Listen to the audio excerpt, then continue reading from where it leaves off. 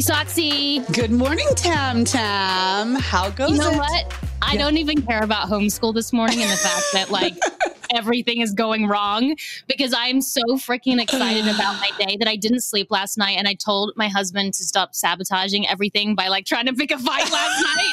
I was like, if you ruin my day tomorrow, this is all on your head. Oh my God. You know what? I feel the same way because it was like Christmas morning this morning. I woke up giddy, nervous, excited. Yeah. I didn't sleep. Excited. I woke up extra early, prepping. And of course, my husband did pick a fight with me before, but I was like, I'm not letting it go. I'm not letting that happen. But this woman who we're going to intro right now, she's like, I'm sitting here, just let me talk, came into my life quite recently. Mm-hmm. I was on a hike. I go for 3-hour hikes to get away from my family because I have small children. And I came across this book on Reese's book club called Untamed. And I honestly walked for 4.5 hours, sobbing half the way because I think people looked at me going like, what is going on with that chick? And ever since I listened to that book, it has changed so many aspects of my life as a mother and a human and as a wife. And I thought to myself, you know what, I'm going to reach out to her because I believe in manifestation. And I was like, she's never going to get back. And the day that I finished her book, she DMs me and says, I would love to come on. So I believe in the power of the spirit. The powers that be. I know she has unlocked something in all of us. You know, it's something that things we weren't talking about before, which is what we're going to talk about today. I'm like to my husband, I'm like, I don't need you. I'm a self-sufficient woman. Okay. I'm wild. I'm a cheater. That's your shit that you have to deal with. He's like, who are you? You're so not needy anymore.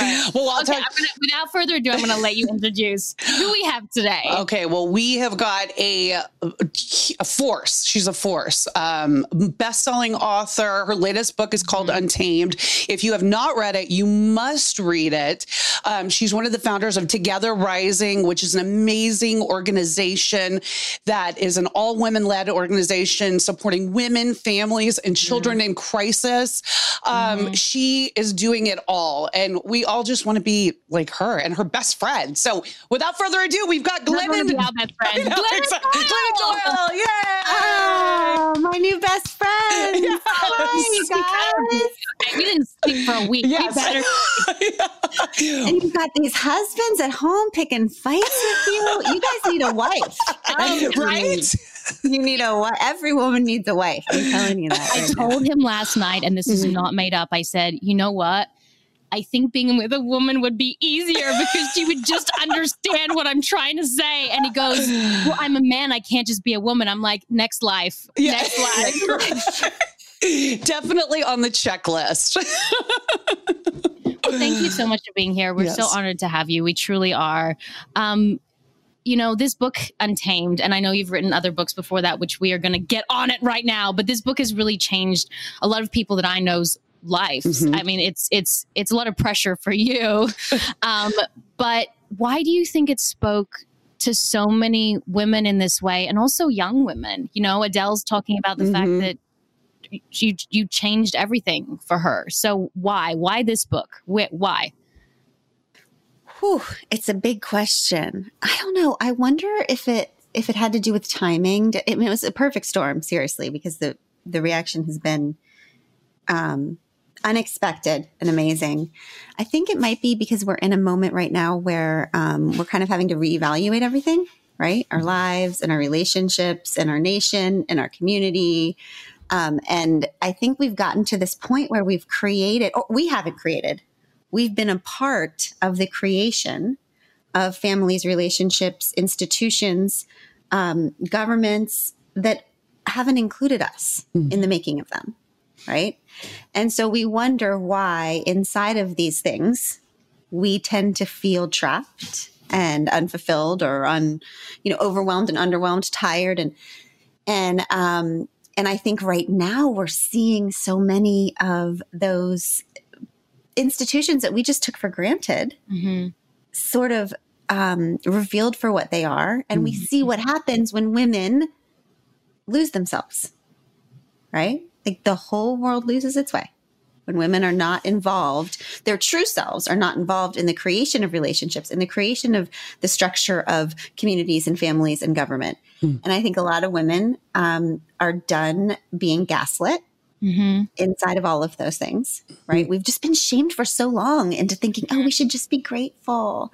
We should just stop being emotional. We should just there's the culture has a million different ways to kind of put us back in our place. And I think we're in a moment right now where we might be all done with that. Right. And it's so thrilling. It's so exciting. So I think it's just, the cheetah story is just part of us is waking back up, and I think that activists are seeing this and artists are seeing this. And it's just like this simmering that's been under the surface for a long time. And now it's just exploding. And it's so great. It's so exciting to feel like finally we might have a voice. Being in the film business, my husband and I have a production company, and I would talk in a room and everyone would look the other way. The room would be filled with men, and my opinion and my thoughts weren't valid. Yeah. And being the only female in a male room is intimidating, and it's in a way degrading. It feels degrading. And then you would have a male say the same idea, just, bathed in different words. And their idea was brilliant. So, we all have, Roxy has one daughter. I have two daughters. I hope that in their lifetime, in their generation, they will be in a room and they will feel seen. Because I know that being 37, I don't feel like I've ever really been seen. And I hope that changes for me, but I hope it changes even more for our children. And I think that the only way it will change is if we start calling it out, right? But we've been so conditioned to doubt ourselves, right? So it's like in that moment, I was on a call recently, and it was a Zoom call. It was a call about racial and gender equality. Okay. This brilliant Black professor woman started speaking. And there was this white dude who was probably 65, he was from Harvard. And he started responding to her in such a dismissive, just like you're saying, very dismissive, but, insidious, it's never just direct so that we can call it out. It's always very like patronizing, and, all his body language was dismissive. And I could see everybody, all the women on that call, and we're all having the exact same inner response, which is what the fuck, right? Right. But over time, especially white women, like we have made this deal that we will not rock the boat. Right. That we will continue to accept our proximity to that power. But the deal is that in exchange for that, we will never call out the injustice, right? Not in the government, not in a Zoom. Never. Like we will continually be committed to this false peace of like, don't rock the boat, don't say anything, let him be a douche, like think about his feelings, like all of this, so I think I have hope too, but I know that hope isn't good enough, right? Like we have to start not even caring if we're overreacting, because we've been underreacting for so many hundreds of years that if we overreact for a few hundred years, that's fine too, So I think it's just like this idea that we can honor when we feel like something is bullshit, when we feel like then we can just say it and just let the chips fall, so that kind of thing, that misogyny you're talking about, that insidious misogyny, the racism, homophobia, all of it, people stop being comfortable bringing it into rooms. Well, right? I think so much of it has to do with control, right? Because we as women, it's valued, especially because I grew up in the South, where it's really valued to be genteel and quiet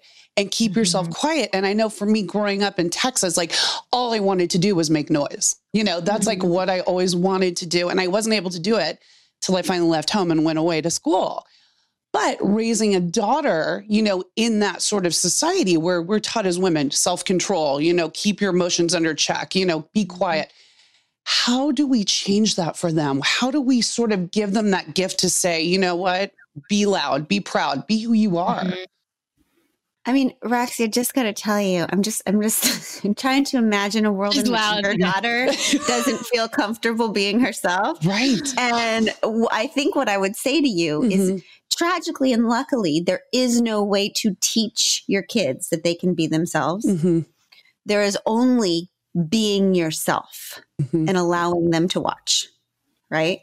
Because we can give our kids a million different lessons with you can be loud, you can ruffle feathers, you can be bold and brave, you can whatever. But if they see their mom staying quiet, if they see their mom staying in line, if they will always recreate what we are, not what we say to do. Right. So, I mean, I thought of this so much with Tish when talk about like staying in your place and staying quiet. I mean, I fell in love with Abby while I was in a broken marriage, but to a good man. That's a very difficult place to be for women because we're supposed to be grateful for what we have, right? We're supposed to just say, well, it's not perfect, but I'm luckier than they are. I'm luckier than her. And I should it's good enough. It's good enough, right?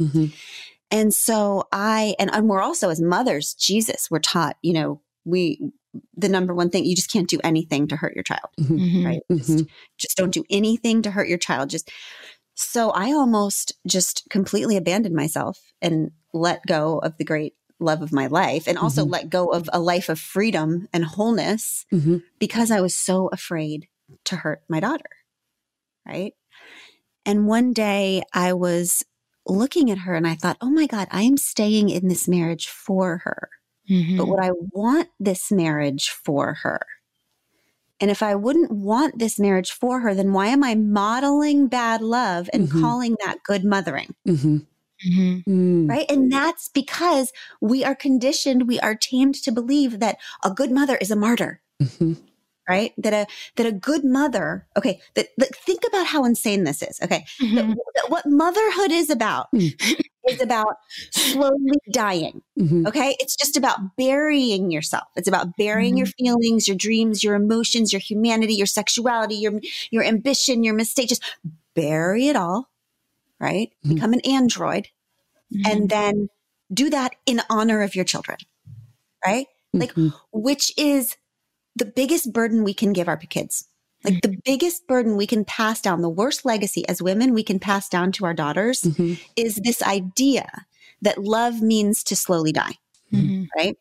That love means to slowly disappear in honor of the beloved, right? This is why Carl Jung said that there is no greater burden that a child carries than the unlived life of a parent.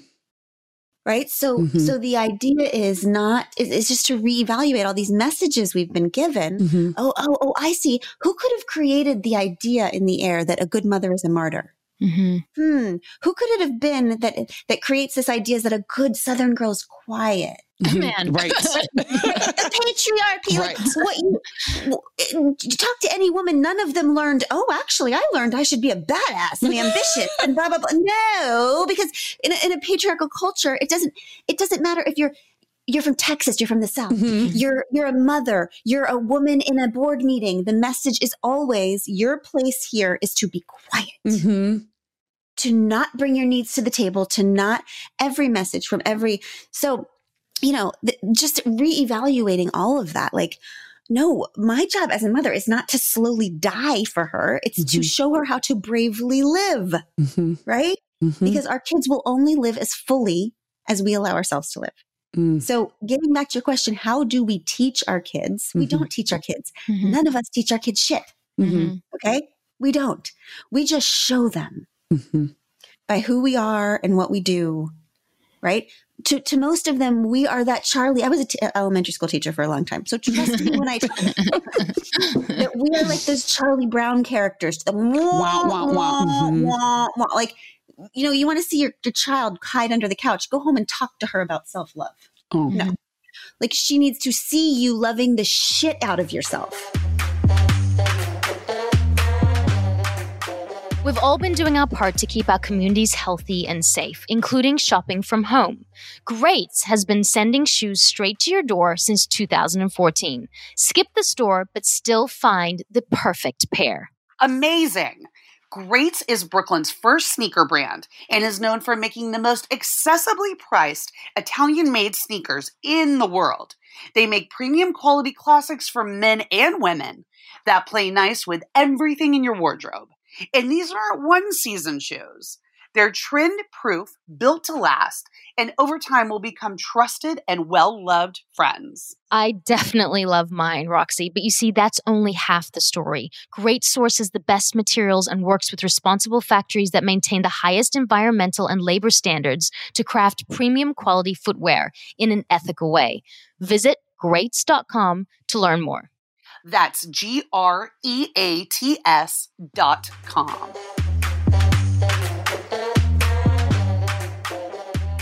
And how do you love the shit out of yourself? Yeah. I don't think I ever have. Mm-hmm. I don't think I've ever loved myself. Okay. So I look back on my life and I Mhm. go, I've never felt enough. Mm-hmm. Mm-hmm. Right. So what is your definition of self-love? I have a couple ideas that I'm thinking they are this month. It'll change next month. But what are you thinking about self-love means to you right now? I think I'm getting my period. That's why I'm crying. You're like, Or maybe maybe you're crying. feeling human being. Okay. Who's Because I was actually like, having if an people see that I'm emotional crying, I'm experience. weak, right? I'm weak. No, you're absolutely perfect. This is perfect. You're like, of course you made me cry in the first 5 seconds. It's like the walk that I had for 5 hours. So, we grew up I was born in South Africa for 5 years. I was born in South Africa, immigrated to Australia when I was 5. And I never felt like there was stability. My parents were amazing, but we were always moving and we were always changing. So that for me led to food, because food was comfort for me and it was stability. And it meant that I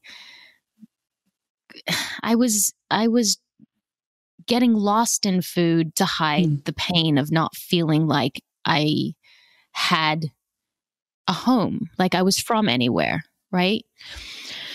So then I, gained weight and was 200 pounds. And that's why I connect with your story so much, because I decided to lose the weight in a healthy way to begin with, and then in a very unhealthy way. I turned to bulimia and anorexia. And then, as what your book talks about, the world saw me as perfect when I was 100 pounds.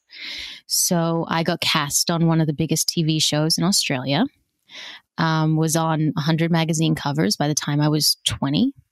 And I was the it girl, right? And the it girl was in pain, and the it girl thought she had to be perfect because by losing the weight, it meant success, right? So then I carried that pain of perfection most of my life, but I would say terribly between the ages of 15 to 25. And the eating disorder stopped because, just like you said, it's not about the eating disorder or the alcoholism. It's covering the anxiety or depression. I don't suffer depression, but I suffer anxiety. I have for most of my life. But the perfectionism in me makes me feel like I'm not good enough, because you can't, when you suffer from perfectionism, you can never reach a top. So you're always struggling to get a brass ring that is unattainable, that's never there. So unless I accept the mess and the chaos and the pain and the sadness and the anxiety and realize that that's valid and okay too, then I'm never going to be happy. But I don't know how. And when you talk about it, I'm like, oh, this makes sense. But I don't know how. Oh, so good. First of all, that was beautiful. Dang. What a toasted. Oh, love, I could listen to you all day. Yeah. So anxiety, all has to do with control, right? Of course. So I married Abby, and I didn't realize that I was I've known I had anxiety my whole life because I've been diagnosed with it, but I didn't know that I was a controlling person. Really didn't. Because a lot of my life has been chaos. So that's the last thing I would have thought of myself, right?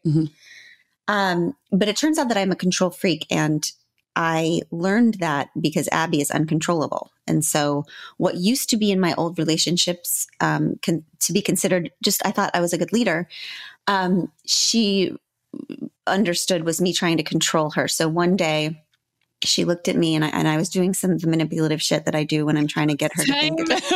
Yep. I'm just saying, have you thought of this? Or like, I heard so-and-so talking about this idea, all this horse shit that has always worked for me. And she looked at me and stopped me. And this is like one of the beauties of same gender marriage, is just this sort of talk. But she said, I just want you to know that when you try to control me like that, it makes me feel really sad, because it makes me know that you don't trust me. And that makes me so sad, because I trust you so much and I want you to trust me. And that's when I realized, like, oh, so I can love people or control them, but I can't do both, because love requires trust. Okay. So we only control things we don't trust. Okay. So anxiety is a deep distrust in the universe. Okay? That's all it is. And the people who learned not to trust the universe are anyone who had a childhood.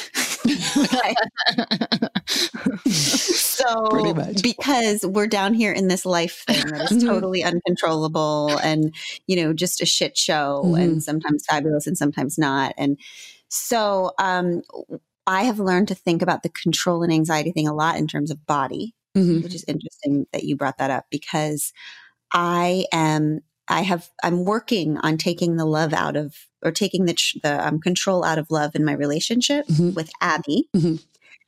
But I am unable so far, though still working on it, to take the control out of the relationship with myself and my body. Okay. Because I control my body like nobody's business. Okay. Like, there are people who I see use food and exercise as like empowering, and they're getting strong, and they're living their best life. And that is not how I do it. Okay. I work out from a place of anxiety, from a place of trying to stay small, from a place of trying to control this. So thinking about food, thinking about blah, blah. And that comes from a place of not self-love, right? Because it's proof that I don't trust my body just to become whatever the hell it's supposed to be when I stop controlling it, right? So I will know that I have self-love in terms of body when I can go about my day, eat when I'm hungry, move when I feel like moving, and let my body be free, right? To become whatever it's supposed to be. And I think, like, if you're talking about your deeper self, which is not, so many women, we think self-care is manicures and highlights, because that's like, we have been convinced that our self is like the outer shell of us. We actually believe that shit, right? It's like if you have a car and you just spend all day, rubbing the hood and like never ever look inside of it at all. Like, that's our real self is inside of us. Right. So the question is, do we trust that self? Okay. Do we love that self? And the only way I know for you to love your human self is to really look at what it means to be a human being and then decide it's okay. Right. So it's like, oh, I'm starting to cry and I'm feeling emotional. I just must have my period. Right? Or we're having a fucking amazing conversation between three women and like getting at the heart of things, whereas in most of our lives, we don't get to do that. And that's emotional. And that's exactly how we should be. Right? Like, it's when you say, how do I show my kid how to love? I don't know. It's like when you screw up, when you're emotional, when you make a mistake, when you overreact, it's like the attitude of like, yeah. It's allowing, isn't it? It's allowing all of it. All of it. It's allowing all of it. Because when we introduce shame, for just being human, then the little people learn, oh, that's not okay. And that's not okay because she's ashamed. Like that's where all of the programming comes in, because we saw our mothers do that. Right? We saw our mothers hide all of their humanity from us because they bought that shit that mothers were martyrs. And so the tragedy of that is that we might have felt good about them because they were pretending to be these androids. But then one day we feel like shit about ourselves when we realize that we are in fact fully human. Right. Selfish way to parent, really. Right? Because what we're doing is we're raising little shit shows. Like that's what they're going to be the whole way through. That's what anybody who's honest is. Nobody is nailing it. Nobody has it figured out. Shit shows the whole way through. So the idea is, how do you live with any sort of grace and dignity when you're living, walking shit show? Right? And the whole time I was like, oh, did Roxy take out the swear words? We don't know if she swears. And now I'm like, oh, fucking yeah, baby. Yes, fuck yeah. Like, put all the fuckers back in, Roxy. Come on, put it back in. Well, Glennon, going along with what you're saying, because this definitely gives me anxiety. You know, when I was reading your book, it really resonated with me when you were talking about Tish and about how she is highly sensitive, because my daughter is so sensitive. And it just, you know, when I think about it, you know, of course, as moms, we want to protect our children. We don't want them to get hurt. But at the same time, pain is expected in life. They have to go through it. They have to go through heartbreak. They have to go through pain. But I've got to tell you, and this is anxiety coming up in me, is I'm so petrified about raising this highly sensitive daughter. And I hate to say it, but not fuck her up. You know what I mean? Just like it, but at the same time, I want her to live her life and feel, you know, but feel safe and held, but feel everything. So I'm sort of at this crossroads where I'm just like, what the fuck am I doing? Is she? 6. Okay. Yeah. Listen. Okay. I have so many thoughts about this because I've got one she's whew. Okay. We're in this place now where, so we all just pendulum parent, right? That's what we do. It's like our parents fuck us up this way. So then we go the other side and fuck them up the other way. That's it. Right. So I felt like when I was little that I had nowhere to share my sensitivity. I had to be tough. I had to be, you know, we didn't do a lot of the touchy feely stuff, and there wasn't a lot of room for feelings. I had a dad that had big feelings. He was allowed to have the feelings. And then we were all like, you know, eggshells. So, you know, that is why a lot of sensitive kids go into addiction. Okay. It's the numbing. Okay. It's sensitivity. Addiction is a place where sensitive people go to like desensitize, right? Numb yourself from all the sensitivity.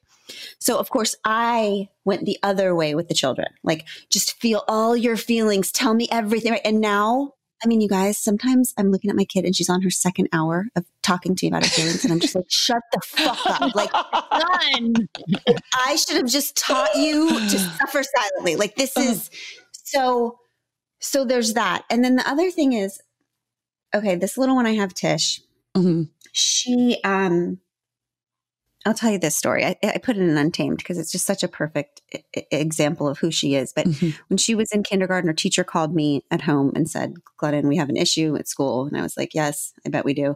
And she said, so at circle time, I mentioned global warming, and I mentioned that the polar ice caps were melting and that the polar bears were losing their homes. And she said, and all of the other kids, they were sad, but able to soldier on to recess, right? She said, Tish is still sitting on the floor. Her mouth is open. She keeps asking question after question, like, what do you mean? Our Earth, where are the polar bears' parents? Just, is this what your little girl would do? Yes. She would be the one to just like, yes. Okay. So I bring the child home. The child doesn't stop talking about polar bears for 6 fucking months. Okay. Like we had polar bear posters on the wall. I had to talk about polar bears at carpool at parties. I adopted 4 polar bears from some sham internet site. I kind of love that though. Whatever. And it got so bad that I had my friend Liz send me a freaking email one morning pretending to be the governor of the Arctic or something, and writing me an email to say that the polar bears were fine now. Okay. So here's the deal. One night she calls me over to her bed and I'm almost done. I'm almost, out the door. And she calls me back and she says, Mom, it's the polar bears. Mm-hmm. And I was like, oh, hell no. And she says, Mom, it's just that it's the polar bears now, but nobody cares. And so soon it's going to be us.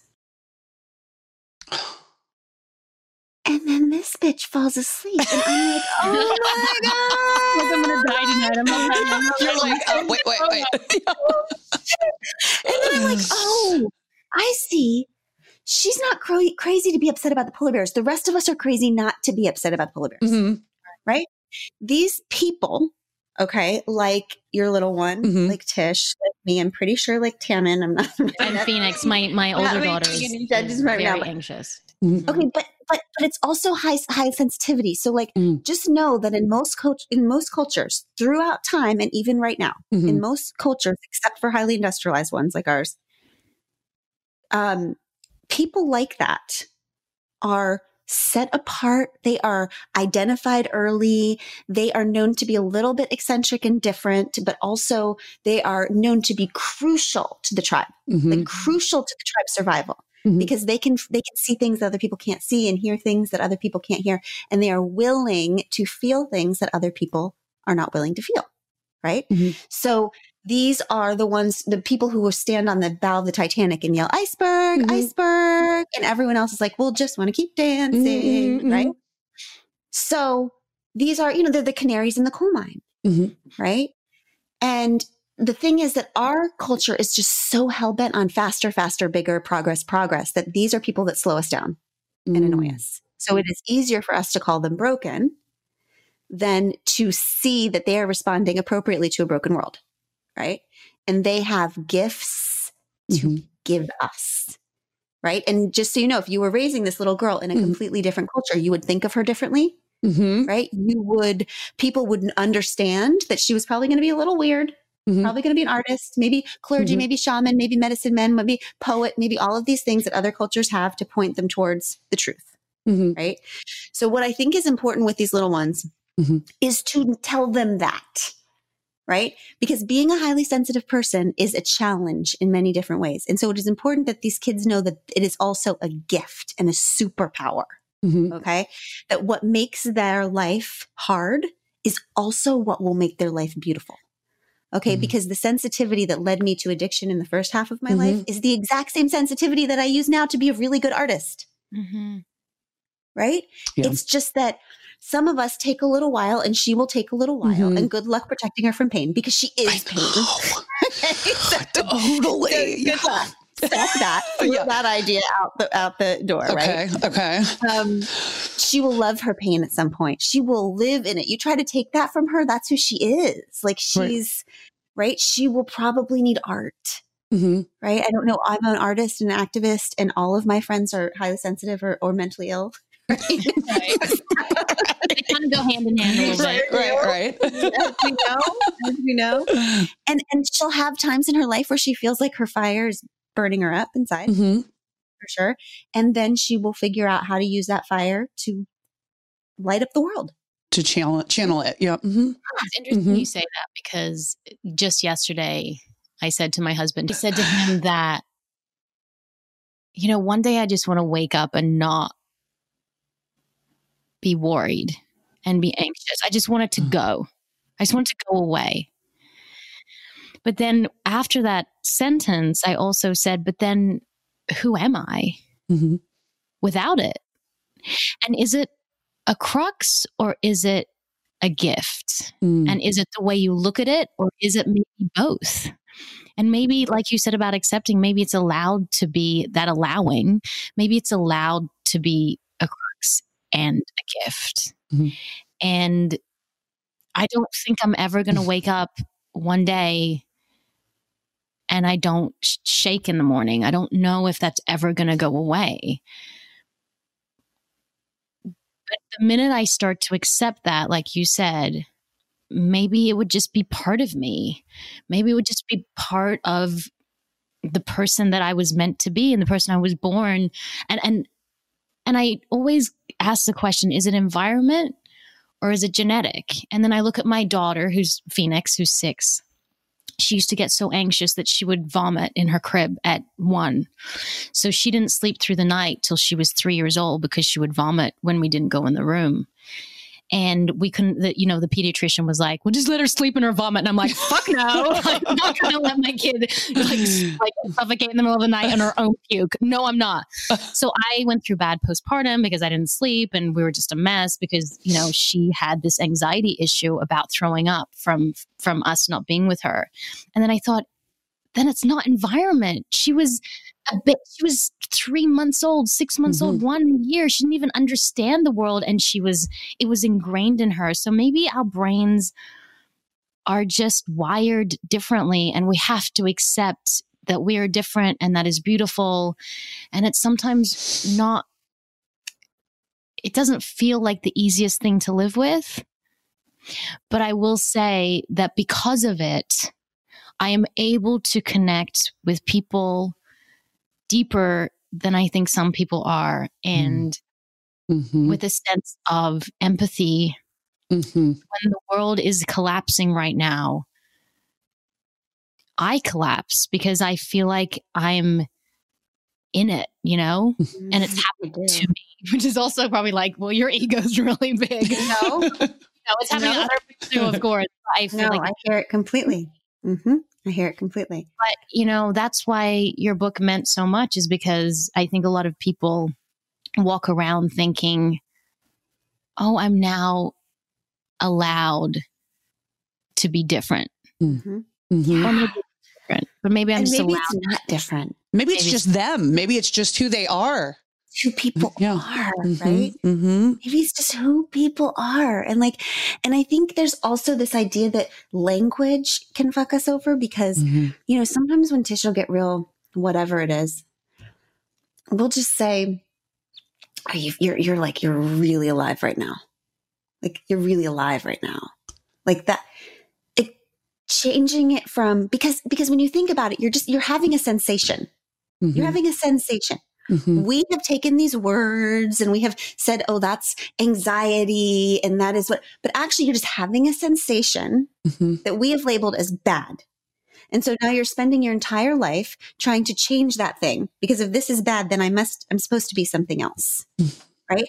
So also really re-examining the words that we use to attach who we are, right? And how we're feeling.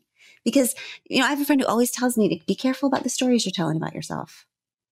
Be careful about the stories that you're telling about yourself, because, we also tend to think of it as sensitivity, and only because of the culture we're in, that sensitivity is a bad thing. Right. But sensitivity, the opposite of sensitive is insensitive. Like, is that the badge of honor we're going for? Right? Isn't sensitivity the ability to sense deeply and feel and be connected? Isn't that like an absolute gift? So I don't know. I do know, Tammin, that you're like, if you gave me 10 people, like, I would only want to hang out with you. I would only want to hang out with your kid. You're my best friend. Like, your kid would be the one that I would want to sit in the corner with. Like, I don't even like people who aren't mentally ill. Like, I don't even. I mean, I wish them well, I guess, but I'm not curious about them. Curious. I don't have very many friends in Los Angeles because, although there's a lot of mentally ill people in Los Angeles, I can't connect to that. They bore me. I know that sounds probably egotistical, but I can't get in there. And if I can't get in there, it's not interesting to me. It's not interesting to me. And you don't have to tell me your entire life. Like, we first meet and I'm like, well, this happened and this person passed away. Like, I don't need that. But I need something deeper. And I find that in a place that is so fake, especially Los Angeles and Hollywood, it's all about mirrors and the highlight reel. I find it really hard to get deep. And so I don't have a lot of friends. And I also have social anxiety. So that's probably it too. So quarantine's perfect for her. Yeah, quarantine's great. But also that whole thing where we're supposed to have a bunch of friends, I don't believe in either. No. Like, that's another story. Like, who taught us that? I don't know, some freaking candle commercial that came on that had a bunch of women leaping together on the beach. And we were all like, oh, I'm supposed to have 15 friends that I get together with. Like, that's not at all necessary. That's not a norm. I am exactly like you. in terms of it's not that I can't connect with people. And this is, I used to say that. I used to say, I just can't connect with people. I'm a loner. But I've changed that story because no, I actually can connect deeply with people. It's just like a few people. And I connect with them very deeply. I'm not good at Abby is, and by the way, I'm not snobby about that. Like I have learned that I used to be like, everyone sucks. Who can do small talk? Like, good luck with all of your ridiculous conversations. Right? But actually, Abby can get together with, bless her heart, because now she can't go anywhere because I won't go with her. But like, she can be in a room full of people and like be the life of it and really feel connected to these people because she's energetically exchanging, even when it feels like small talk to me. Right. So she's not shallow. I'm not deep. It's just like she connects this way. I connect this way. And we're both cool with it. And I don't make myself go to parties. Like, that's the good thing about being 44 years old or however old I am. Like, I think 44, like I don't do it anymore at all. Like, I don't try to make myself be a different type of person than I am. I get the extroverted part too with Abby because that's how I am. I love to have that, just the energy connection is what it is for me. And I'm super sensitive to people's energies, and it's like, I need that almost like that extroverted sort of feel. But another fun thing that about your book that I just loved, I loved that you said that death is the ultimate FOMO. Because I had the exact same thing. I'm like, oh my God, what's going to happen? Like after, like, what is it? Like it's unknown and it's final. But I also wonder what's going to happen to the people around me after I go. Do you have that too? Do you wonder about like what's going to happen with the kids? What's going to happen with Abby? What's going to happen to my, whoever goes first, but that runs through my head. So you have that as well. Do I think about that? Listen, yeah. I am like, sometimes I'll be in the middle of a room and I just want to stand up and be like, are you all aware that we're all going to die? Like, why aren't we talking about that? Like, the time. why are we just carrying on? Like, why aren't we freaking out constantly? Yes. Okay. Yes. So yes, I do think about that all the time. I think about, because I will tell you this, death in general as a concept does not scare me. I find life to be exhausting. Like I feel I can actually finally sleep. Like part of me is like, all right. Like I've been through it, you guys. Like I've been through it. Okay. So, but I do have that FOMO thing, like what, and not in general, not with the world. I don't give a shit what the world's doing. Like I don't have FOMO in terms of that. My favorite thing is I like to be invited, but not go. That's my jam. I don't want to feel left out. I don't want to feel like you forgot about me completely, but like I'm definitely not coming. But yeah, when I think about the kids or Abby, that's when then I just go into a black hole that I can't even talk to you about right now.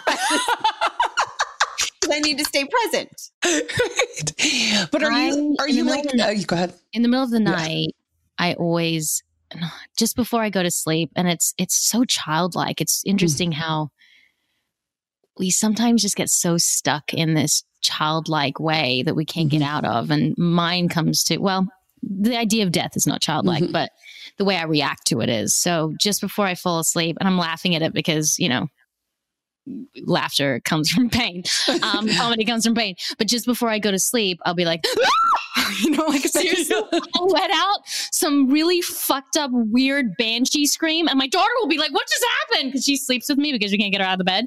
And my husband's downstairs because we don't sleep together because he snores. That's a whole another podcast for a different time. And it's really wonderful because if I don't get sleep, I'm just an asshole. So, and it helps me in so many ways. So it works for us 13 years. We're good. But I'm in the bed and I make this like primal scream because everything's fine. And just before I go to sleep, I'm like, we're going to fucking die. And then I go, like I make this weird noise. And it's the only way it can come out of me. It can't come out of me like that's a terrible thought. Like, that makes me a little shaky. It has to actually viscerally, like, have to come out that way. So every night, everyone's like, there's mom screaming before she goes to bed. Like, every night, he's just like, there she goes again. And there's always once. It's never like four. I don't just keep screaming, running around the house. It's just that one scream. and then I just seem to fall asleep. But it just, that makes me so happy. Die. Yeah. Die. Oh, yeah, for sure. And you know what I was just thinking about? Okay. So your kid is going to one day, they're going to one day understand, they're going to have that existential dread is what you're talking about. So like any conscious human being has moments of existential dread. When your kid has it, she's going to be like, that's when mom was screaming. Right? And then she's going to be less scared. Or she's going to have a lot of therapy bills. Well, sure. Aren't we all? Aren't we all? For sure. But what I'm saying is like you allow yourself that outward moment of humanity. So when she feels it, she will know she's not the first human being to ever feel it. Right? She will know that not only is she not the first, but her mom felt it, allowed her to express it. That's a huge gift. I might just start screaming at night just for the hell of it. Just so my kids can have that moment. It makes me feel better. It comes out. Yeah. You have to get it out. Absolutely. That's heroes work. I'm going to tell you. That's heroes work. You know, just being in quarantine. I mean, what day is this even now? We must be close to 200 at this point. But I know for me, and Tammin and I talk about this, in my relationship, in the marriage, it's been a stress. Like it's been hard to be, because, you know, like what I was saying before, just being able to go out and like be around other people and just kind of get that for myself hasn't been there. So of course we're going to be fighting more, which we have been. But the question comes, you know, we try our best not to have our daughter in the room when it happens, because I sort of grew up never hearing my parents fight. My husband had the opposite experience. So we're trying to reconcile both, but does it fuck your kids up if you fight in front of them? I mean, do you need a resolution? What you say, Roxy. I want a divorce forever. I mean, I don't know. I've said some choice. Is that even can you even say that these days? I've said some choice words to my husband. Sure. You know. Yeah, I don't know. What do you think? I mean, what I think, what I do, what the hell do I know? I don't know what fucks them up. My oldest is 17. So the jury's out on all of them. I think that I feel comfortable. Abby and I have argued more than ever during quarantine. Like I get annoyed very easily by things. Just things. Everything. Breathing. So for real. Breathing heavy. Oh my God. Get out of my face. Chewing ice. Loud voices. Like loud. So our marriage dance is, is she too annoying or am I too easily annoyed? Okay. This is the never ending. No one can decide. This will go on till we die. Till the day we die, we will be trying to decide this. Okay. So because of that, because it's funny, but then it's like not funny because you're actually criticizing the way a human being is in the world. And then they are like, it's hurtful. We can have hurtful conversations about it and arguments. And our kids are always around for it. I mean, by the way, right now, where the hell is anyone going to go? Like so here's the deal. Here's what we've committed to. Okay. That if they see us in the argument, that they are also going to see us in the getting back to each other part. Okay. Because there always is that part, hopefully, right? There's the part where you like kind of come back to each other. Ours is we have this chair. I've never told anyone this. We have this chair in our room. And if Abby's sitting in the chair, I'm like, fuck. Like it's our serious chair. It's our timeout. This is like this theory. No, nobody sits in that chair unless shit is hitting the fan. Okay. So usually what happens is we have the argument in front of the kids. Abby leaves. And in my head, I'm like, fuck, she's going to the chair. Going to the chair. So then I'm supposed to follow her. All right. That's the dance. That's the dance. I can't. The amount of time that I leave between when she leaves and when I follow is the severity of the argument. Okay. So if I go right away, it's not so bad. If I waited out 13 minutes, I'm punishing her. Right. Okay. So then I go to the chair room. I sit on the bed. She's in the chair. We have this serious conversation. And then when we come back out, if the kids have seen the going down of the flames, then we have a little bit of a conversation in front of them about the coming together again. Because also, what the hell are we supposed to do? Once again, they are going to be walking shit shows. They are also going to be in relationships where they're getting in arguments. Where they're so like never seeing an argument and never seeing how it goes down and how it is worked out in the end. Why is that good for them? Right. So I just think that sometimes we hide parts of it. And if we can show as much of it as possible, the whole cycle, that might be helpful. I don't know. Okay. Yeah. I feel like your chair thing works because it's two women trying to communicate. Yes. I feel like the chair would be thrown out. No,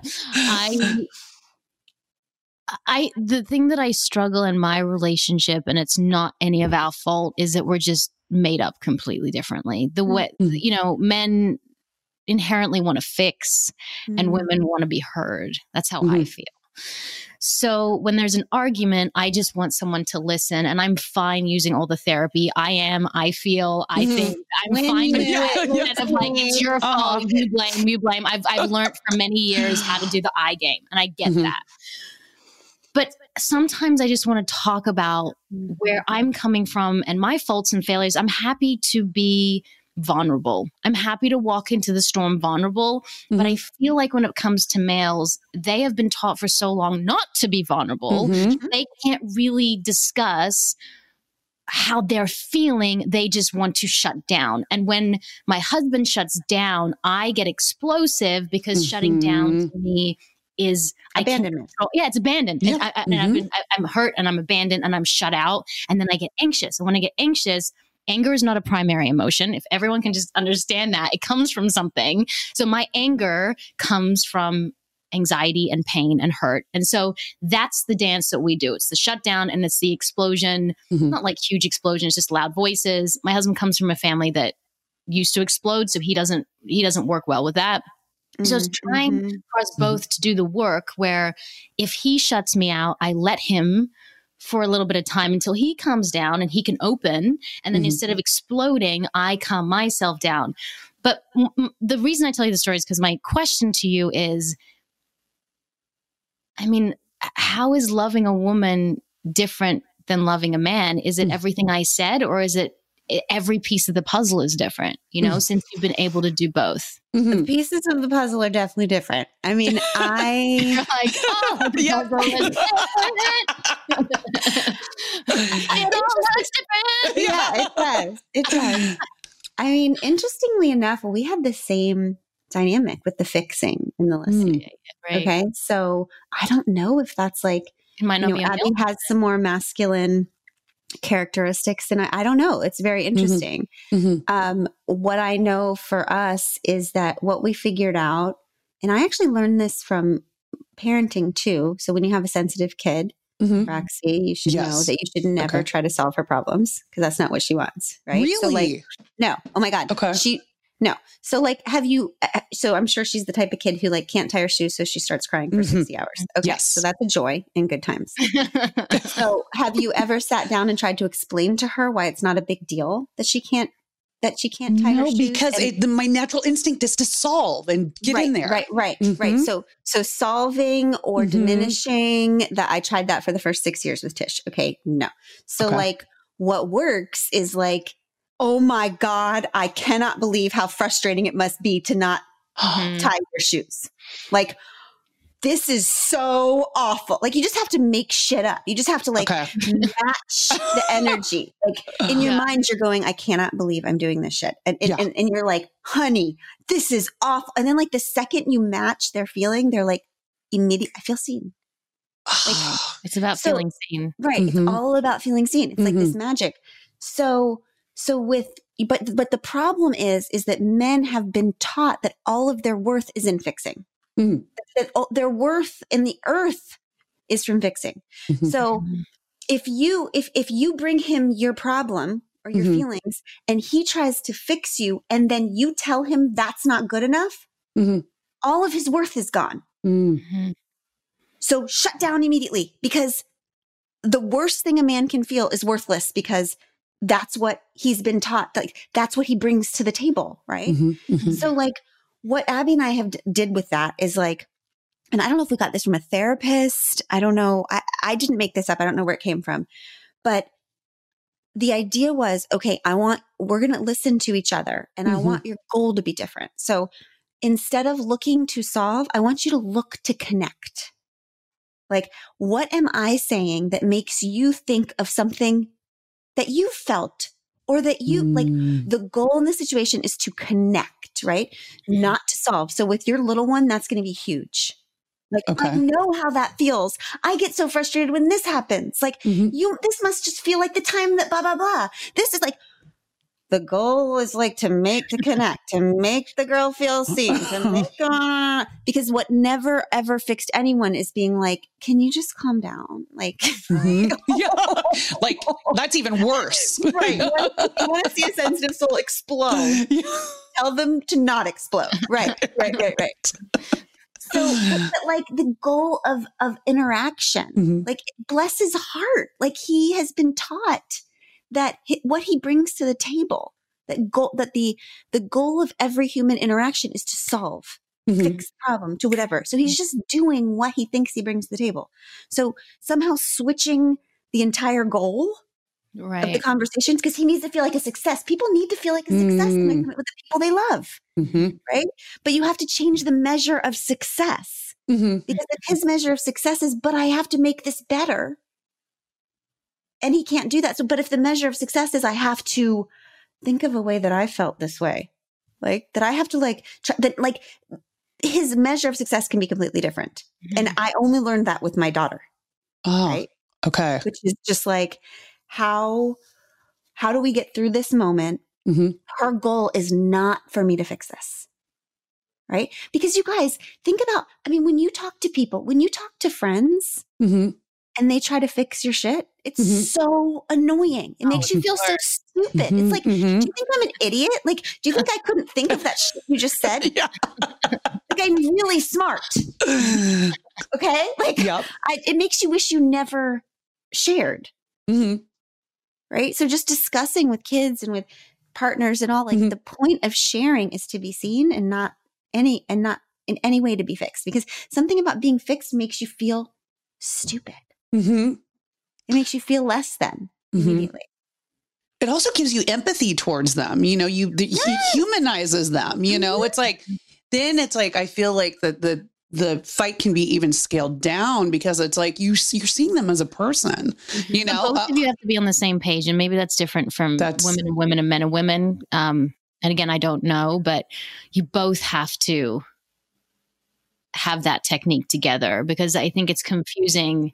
And that's the hardest thing sometimes in parenting, is like when one person's on one tangent because of their stuff that they bring in and their tools and their family and their history. And then you have your history, and it's trying to get together on the same page to be able to parent in the same way. And I think that's hard as well. I think people come from two separate backgrounds, and to try to be able to do what's best for the child together is a challenge in itself. Absolutely. You know? And I will tell you that, you know, my experience with the same gender marriage is like, two women, so much of it has to do with desire. Like, do you want to work your ass off on this thing? Do you want to deeply understand each other? Or do you want to like get through this so you can get over it and get back to whatever you were doing? Right. Like with two women, like the desire to understand each other is so great that it is insane. Like you guys, last week I found myself at the end of a 45-minute serious conversation we were having about whether I, on the outward side of myself, seemed sad enough when Abby was sad. And like, I think that's what it was about. But we got 45 minutes in and I was like, holy shit. Like, if we were being filmed right now, people would put us in a hospital. It's good. But Liz, one of my best friends, Liz Gilbert, she was in a relationship with a woman for a long time. And she said, does it feel kind of like those pictures of those women who used to sit by the river and just beat out dirty rugs all day? Like, that's what it feels like to be married to a woman. It's like, we just wake up talking. We're talking at lunch. We're talking at dinner. We go to bed talking. And then we stop our conversation. And then we wake up in the morning and we're like, yes. And where we were, blah, blah, blah, blah, blah. We had a 2-hour fight last night about socks. So I feel like you're winning.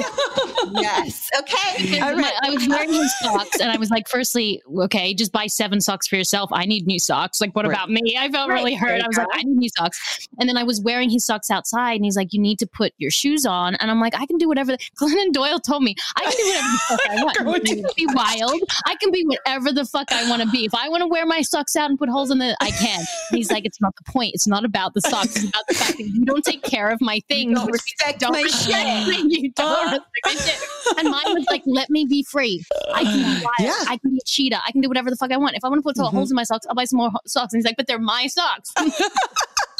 In that particular situation, I do feel like he has a point. Oh no! You've been rolled out, Tammin. I would never admit that in front of him. If you were here, I would go down. I would be ride or die, Tammin. I would tell him he was a complete asshole. But since he's not here, I just think we might have to just order some socks. Right. We're gonna ask a few more questions and then we'll let you go. But there's a few more things we want to find out about. Definitely. And there was a interesting part of your book when I was reading it. It was talking about when you first came face to face with Abby after the first time you guys had met. And you said that you had never even kissed a girl at that point, right? So what I'm wondering was somewhere maybe in your subconscious, do you think you were always attracted to women, like somewhere back there? Or is it something that she brought out? So funny. You're like, I just have a couple more questions. So let's talk about it. Let's try to nail down like sexuality. And like, I thought it was going to be like a fire round. And you're like slip it in there. Just slip it. Figure out sexuality gender. And then we have a God question too. And then we're great. All the things. I mean, the answer is I don't know. I wonder if when I was younger, if I had seen, I didn't know any gay people. I didn't have any, I just missed the whole, like, I kissed a girl, Katy Perry shit. Okay. I was like right before that cool stuff. When I was in college, I didn't know any gay people. It was not. So I do wonder if I had, a lot of Untamed is about conditioning. Like if I had had less completely hetero conditioning, if I would have felt open to exploring that, because I feel like there was a part of me that always felt like I'm a human being who would be better matched with a woman. And I don't know how to explain that in any other way except for all the reasons we just discussed on this podcast. Right? That it's not for me all about sexuality, although I will tell you that I've never in my life really truly surrendered to sex or been fully even understood sex or enjoyed sex as much as I did when I first had sex with Abby. Like that was like, hallelujah. Like everything made sense in my life for the first time. But the answer to that is, I don't know. Like, it's not as simple for me as, yes, I have been closeted my whole life and now I have come out. Like I think we're moving so much toward a bigger understanding of sexuality than that. Is it fluid? Are we born with more fluidity than some other people?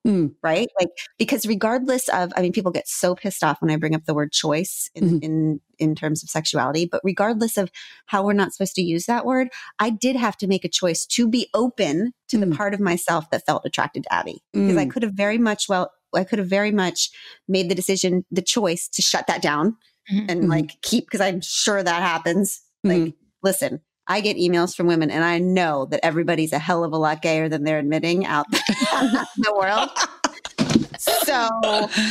So I do think that at some point I made a choice to be open to this part of me that had a capacity to love intimately, physically, emotionally, spiritually a woman. I just don't know. Was it always inside of me buried? Was it something that came up later through the way we live, through what we discover about ourselves in the world, through my feminism, through my, is it much more complicated than we know, as opposed to like, I just had a case of this that was dormant my whole life. And now my case of gayness has shown it. Like, I think it's more complicated. Something.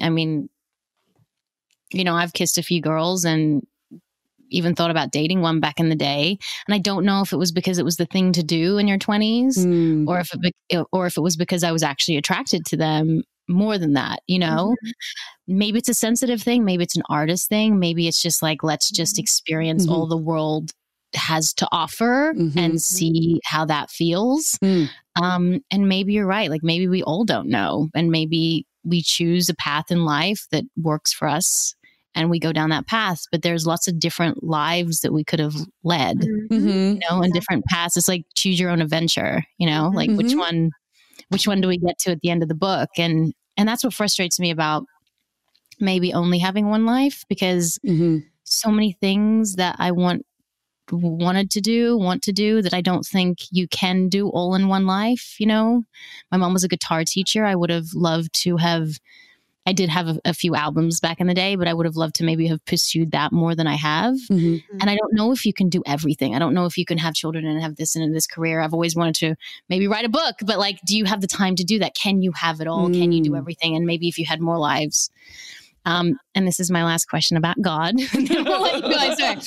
I have a very complicated relationship with God. I believe there's something more. I believe that I don't know if it's a being that's looking down on us like a white man who's like, you know, this is For sure. It's a white, like, I don't know if it's a woman, if it's That's my answer. It's a color, it's a woman. I do know that when I live with the idea that there's something greater, my life is better. I'm happier and more connected to people when I feel like there is something. And like you said, maybe it's us or the spirit. But how do you feel now that everything you've gone through, which again, typically in Christianity is like not maybe the most kosher thing. How do you to put it lightly? It's like you love the person. I just throw it all in there. Just throw it all in there. You know, how do you feel now? Like, what is your relationship with God? Yeah. So I am not a person who has ever let religion get in the way of my relationship with God. Like religion is so different than God to me.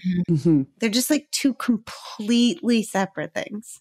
Right. So to me, I mean, what I would say right now is that I think that I don't think of God as like a being or something out there that's like watching over us and like making decisions. I don't think that at all. I think of it as God is the inside each of us, like the deepest, truest version of ourselves is God.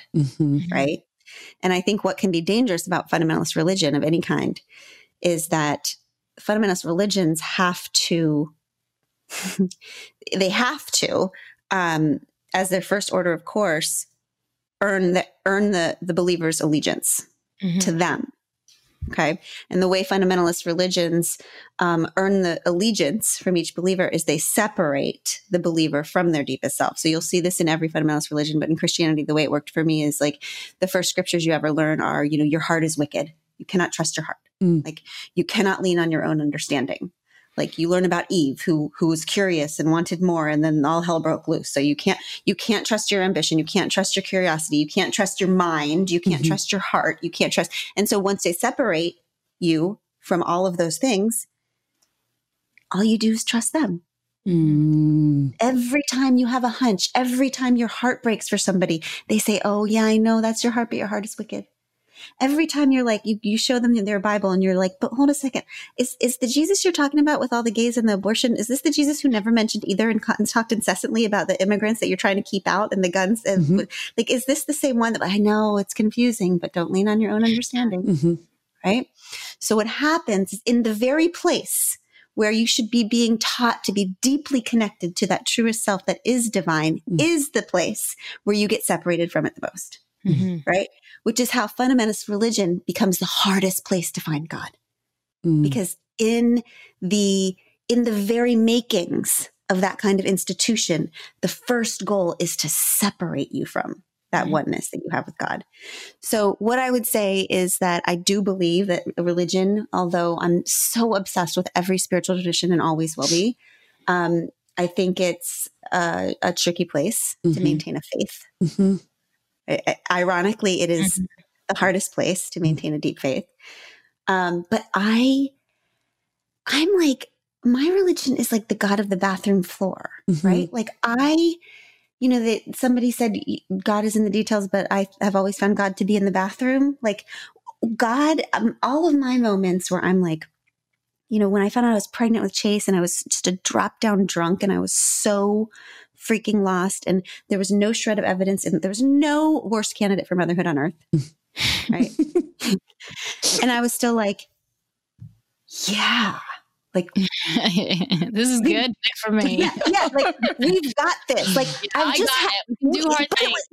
But it was never an I for me, and that's the difference. For me, there's always been what I would describe faith as for me is it's a we-ness that I've always had.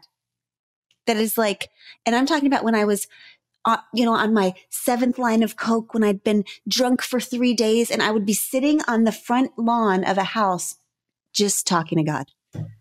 And like, never once felt like God was mad at me. I think God was probably like, oh, I wonder when we're going to get started. Yikes. Not my first choice. Yeah. Right.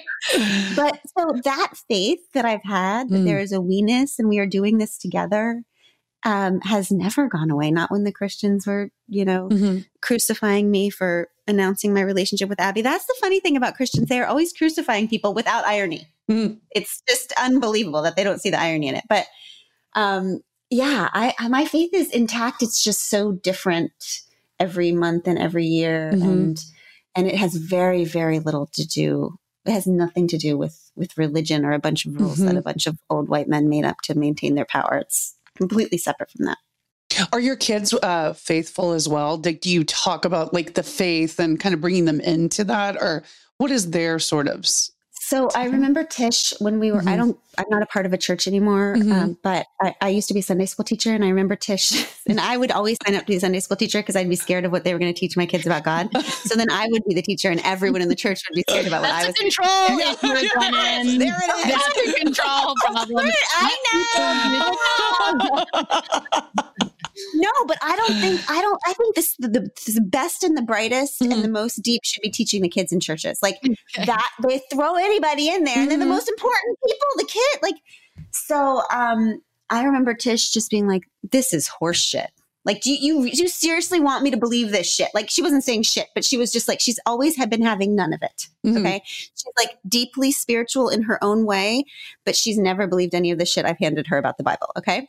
Great. I don't tell them anything. I always ask them, like, what do you think? Like, do you believe in God? Like 1 month they'll be like, no. Chase he's into plants and science, and his religion is science, really. Right. And Emma's just, whoa, I don't know. She believes we all have 70 lives, and she makes up these big, beliefs, and they're amazing and awesome. And, I just feel like it's like an ongoing conversation. And I always feel like my favorite thing to do is not to tell them anything, but just ask them. Yeah. Well, Glennon, I don't know how we're going to top this. I know. Seriously. It's like, we should just quit now. You've just fucked us up for the rest of next year. So thanks for that. Oh my God. And we've had some really big guests. So yeah. Now what do we do? You're supposed to end when you're at the top, Roxy. Do you know that? Well, we have officially like The Office. And when it's good. And when the going's good. So thanks, guys. The last podcast. And that's a wrap. And that's a wrap for us. Oh my God. I'll learn the guitar again. So we're good. When are we going to get more from you? Are you thinking about a new book? Like no what? Right now, I'm turning Untamed into a TV show. Oh, amazing! Working with some really awesome people, and I'm writing it myself. So I'm just with an amazing writer named Jessie Nelson, and working with Bad Robot, and just trying to figure out how to turn the book into a TV show that will be as deep and boundary pushing and all of it that the book was. So it's been fun and overwhelming. Need extra, I'm available. Yeah, I know. I haven't been working in quarantine, so I just put my hand up. Perfect. Will you and Abby be making appearances on the show, do you think? I can't imagine. That's like not in my that's not in my bucket list at all. I'm maybe from Abby, she might be. I don't know. She might be secretly hoping for that. I know the kids are secretly hoping that they'll be in it. I don't know. Cast as themselves. Yeah. Well, good luck. And guys. So excited. Obviously, your books. Love Warrior, Untamed. The third book, I forgot the third book. Carry On Warriors. Carry On Warriors, which I am in the middle of. I'm not in the middle of. I downloaded it on Audible and it's ready for my next one. Will I cry in that one? I don't know. I don't remember it. That was 12 lifetimes ago. So don't worry about that one. No. Yeah, it makes me sweaty to think about that those words are still like that. Well, thank you so much. Yes. And thank you, loves. This has been wonderful. You. Oh my God, we're so don't you find us on Women on Top Official on Instagram and Women on Top Podcast on Facebook. I am Tammin Sursok. And I am Roxy Manning. And we are Women on Top.